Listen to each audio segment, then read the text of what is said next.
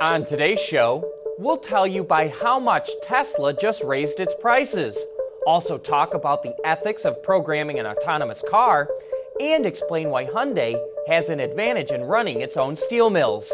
All that and more coming right up on Autoline Daily.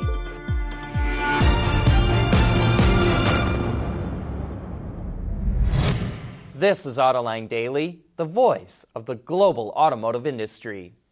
Elon Musk recently said Tesla would simplify the option packages for the Model S and X. Well, they did that and raised the price. The base Model X and X 75D now cost $1,000 more. The S now starts at $78,000, while the X starts at $84,000. However, pricing for the 100D models did drop by $500. As for the change in options, the Model S no longer offers its rear-facing jump seats and panoramic sunroof, and the Model X no longer has the optional center console in the 6-passenger version. GM's Marketplace service is where people are able to purchase things like food and gas right from their infotainment screen, and it's about to get a major update. About 3 million GM vehicles already offer the service, which GM says translates to hundreds of thousands of users.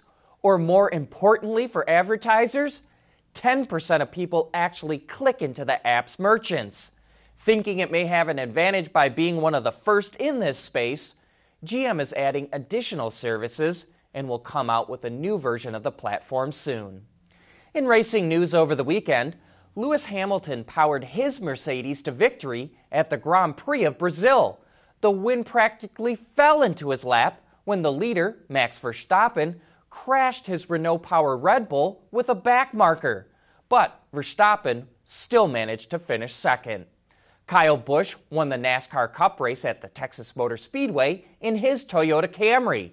That brings the championship contenders down to the final 4 drivers: Busch, Harvick, Logano, and Truex, which puts 2 Toyotas against 2 Fords to determine who wins the championship at the last race next weekend. And history was made at the NHRA Finals in Pomona, California, when the champions in each category, Top Fuel, Funny Car, Pro Stock, and Pro Stock Motorcycle, all won their final races of the season. What are the ethics of how to program an autonomous car? That's coming up next. Autoline Daily is brought to you by Bridgestone Tires, your journey, our passion.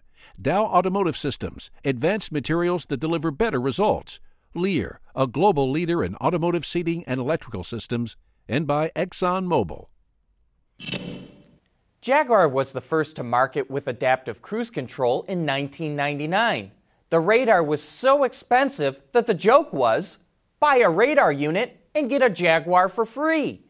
But today, it's so popular that 1 out of 3 cars sold in the U.S. has adaptive cruise.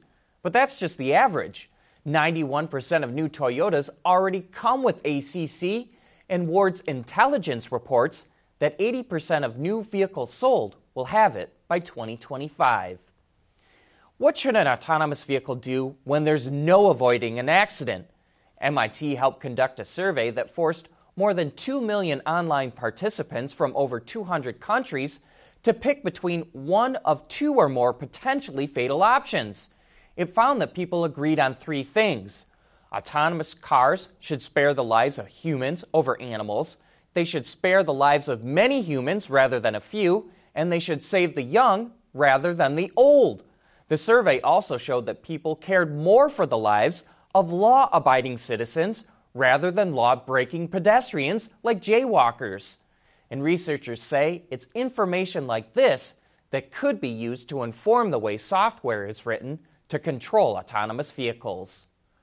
Most of us would think that NPR stands for National Public Radio, but it's also the name of a truck that Isuzu sells in the American market.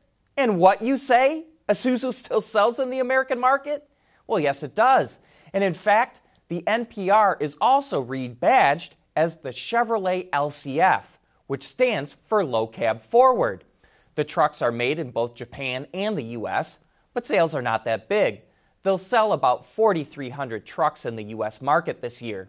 And we mention this because at Autoline, we're dedicated to helping you understand all aspects of the automotive industry. Coming up next, Hyundai explains why it has an advantage over its competitors by owning its own steel operations. Hyundai is a huge industrial conglomerate, which gives it an advantage over most of its competition. On last week's Autoline After Hours, Mike O'Brien, the head of product planning at Hyundai Motor America, explained how making steel in-house helps it improve the rigidity of its platforms. We're the only manufacturer with our own steel production. We make our own steel. And you can buy whatever steel you want if you spend enough time doing it, but we basically have about 400 engineers at our steel plant that are basically, in a layman's term, making different recipes. And so we can have so many different tailored versions of advanced high-strength steel for each component, each panel, that we can optimize, thickness and configuration and structure, and also welding, whether it's laser welding or conventional spot welding. We can optimize all those things much more adept fashion. I mean, we can do it very quickly. We don't have to wait or negotiate because it's our own in-house supply. And so there's so many specialized applications in terms of the type of steel, the exact formulation and compounding to give that right combination of body strength and structure. And it gives the result is a very, very rigid structure. And you can watch that entire show right now on our website, or you can find it on our YouTube channel. But that's it for today. Thanks for watching, and please join us again tomorrow.